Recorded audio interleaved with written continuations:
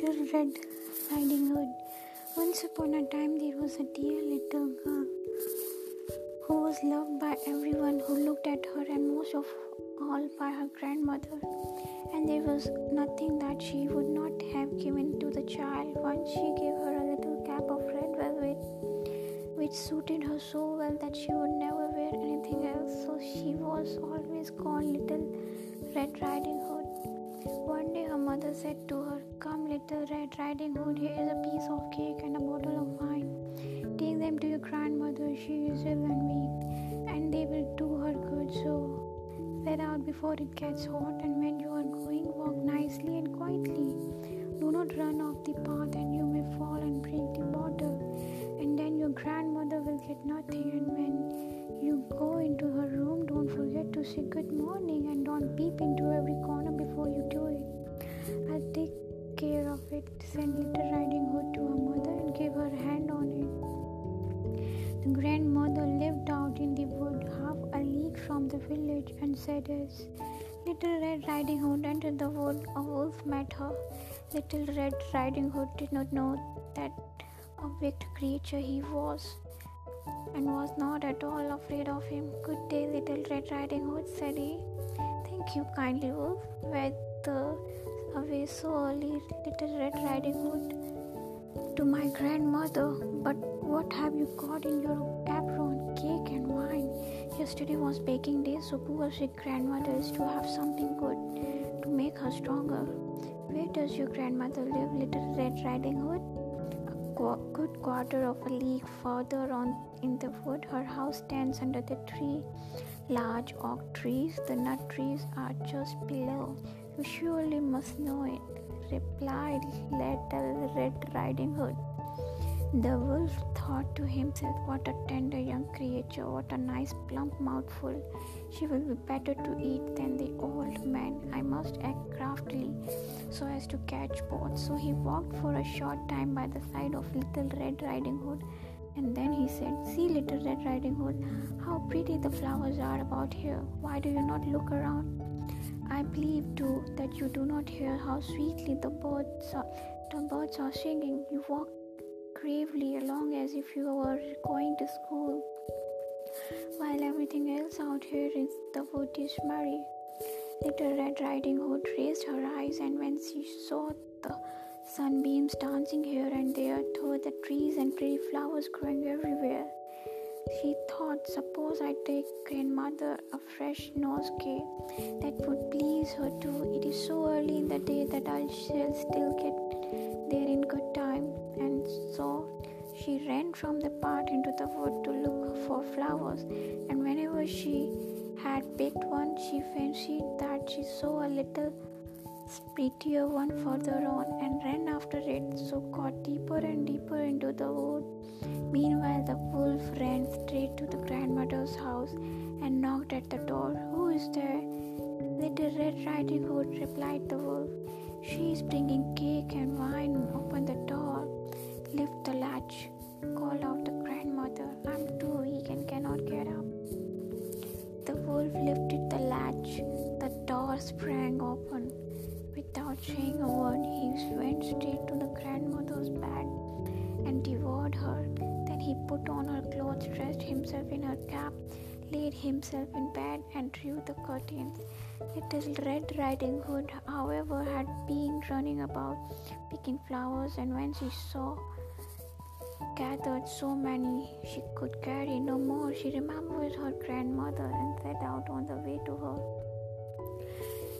She was surprised to find the cottage door standing open. When she went into the room, she had such a strange feeling that she said to herself, "Oh dear, how uneasy I feel today, and at other times I like being with grandmother so much." She called out, "Good morning," but received no answer, so she went to the bed and drew back the curtain.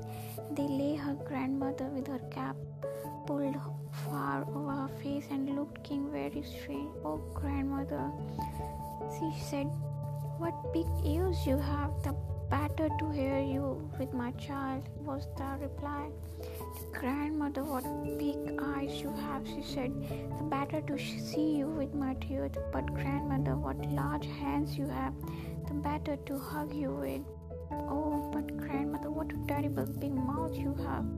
The better to eat you with. And scarcely had the wolf said this, then with one bound he was out of bed and swallowed up Little Red Riding Hood. When the wolf had appeased his appetite, he lay down again in the bed, fell asleep, and began to snore very loud. The huntsman was just passing the house and thought to himself, how the old man is snoring. I must see if she wants anything. So he went into the room, and when he came to the bed, he saw the wolf was lying in it. Do I find you here, you old sinner? Said he. I have long sought you. Then, just as he was going to fire at him, it occurred to him that the wolf might have devoured the grandmother and that she might still be saved. So he did not fire but took a pair of scissors and began to cut open the stomach of the sleeping wolf. When he had made 2 snips, he saw the Little Red Riding Hood shining, and then he made 2 snips more, and the little girl sprang out crying, "Oh, how frightened I have been! How dark it was inside the wolf!" And after that the aged grandmother came out alive also, but scarcely able to breathe. Little Red Riding Hood, however, quickly fetched great stones with which they filled the wolf's belly. When he awoke, he wanted to run away, but the stones were so heavy that he collapsed at once and fell dead. Then all 3 were delighted. The huntsman drew off the wolf's skin and went home with it. The grandmother ate the cake and drank the wine which Little Red Riding Hood had bought and revived. But Little Red Riding Hood thought to herself, "As long as I live, I will never by myself leave the path to run into the wood when my mother has forbidden me to do so." It is also related that once, when Little Red Riding Hood was again taking care to the old grandmother, another wolf spoke to her and tried to entice her from the path. Little Red Riding Hood, however, was on her guard and went straight forward on her way. She told her grandmother that she had met the wolf and that he had said good morning to her, but with such a wicked look in his eyes that if they had not been on the public road, she was certain he would have eaten her up. "Well," said the grandmother, "we will shut the door that he may not come in." Soon afterwards the wolf knocked and cried, "Open the door, grandmother. I'm Little Red Riding Hood. I'm bringing you some cake." But they did not speak or open the door. So Greybeard stole twice or thrice round the house and at last jumped on the roof, intending to wait until the Little Red Riding Hood went home in the evening and then to steal after her, devour her in the darkness. But the grandmother saw what was his thoughts. In front of the house was a great stone throw.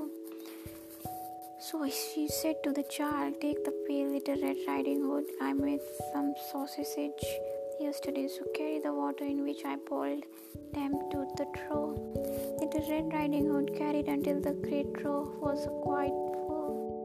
Then the smell of the sausages reached the wolf, and he sniffed and peeped down, and at last stretched out his neck so far that he could no longer keep his footing, and began to slip, and slipped down from the roof straight into the great trough and was drowned. But Little Red Riding Hood went joyously home, and no one ever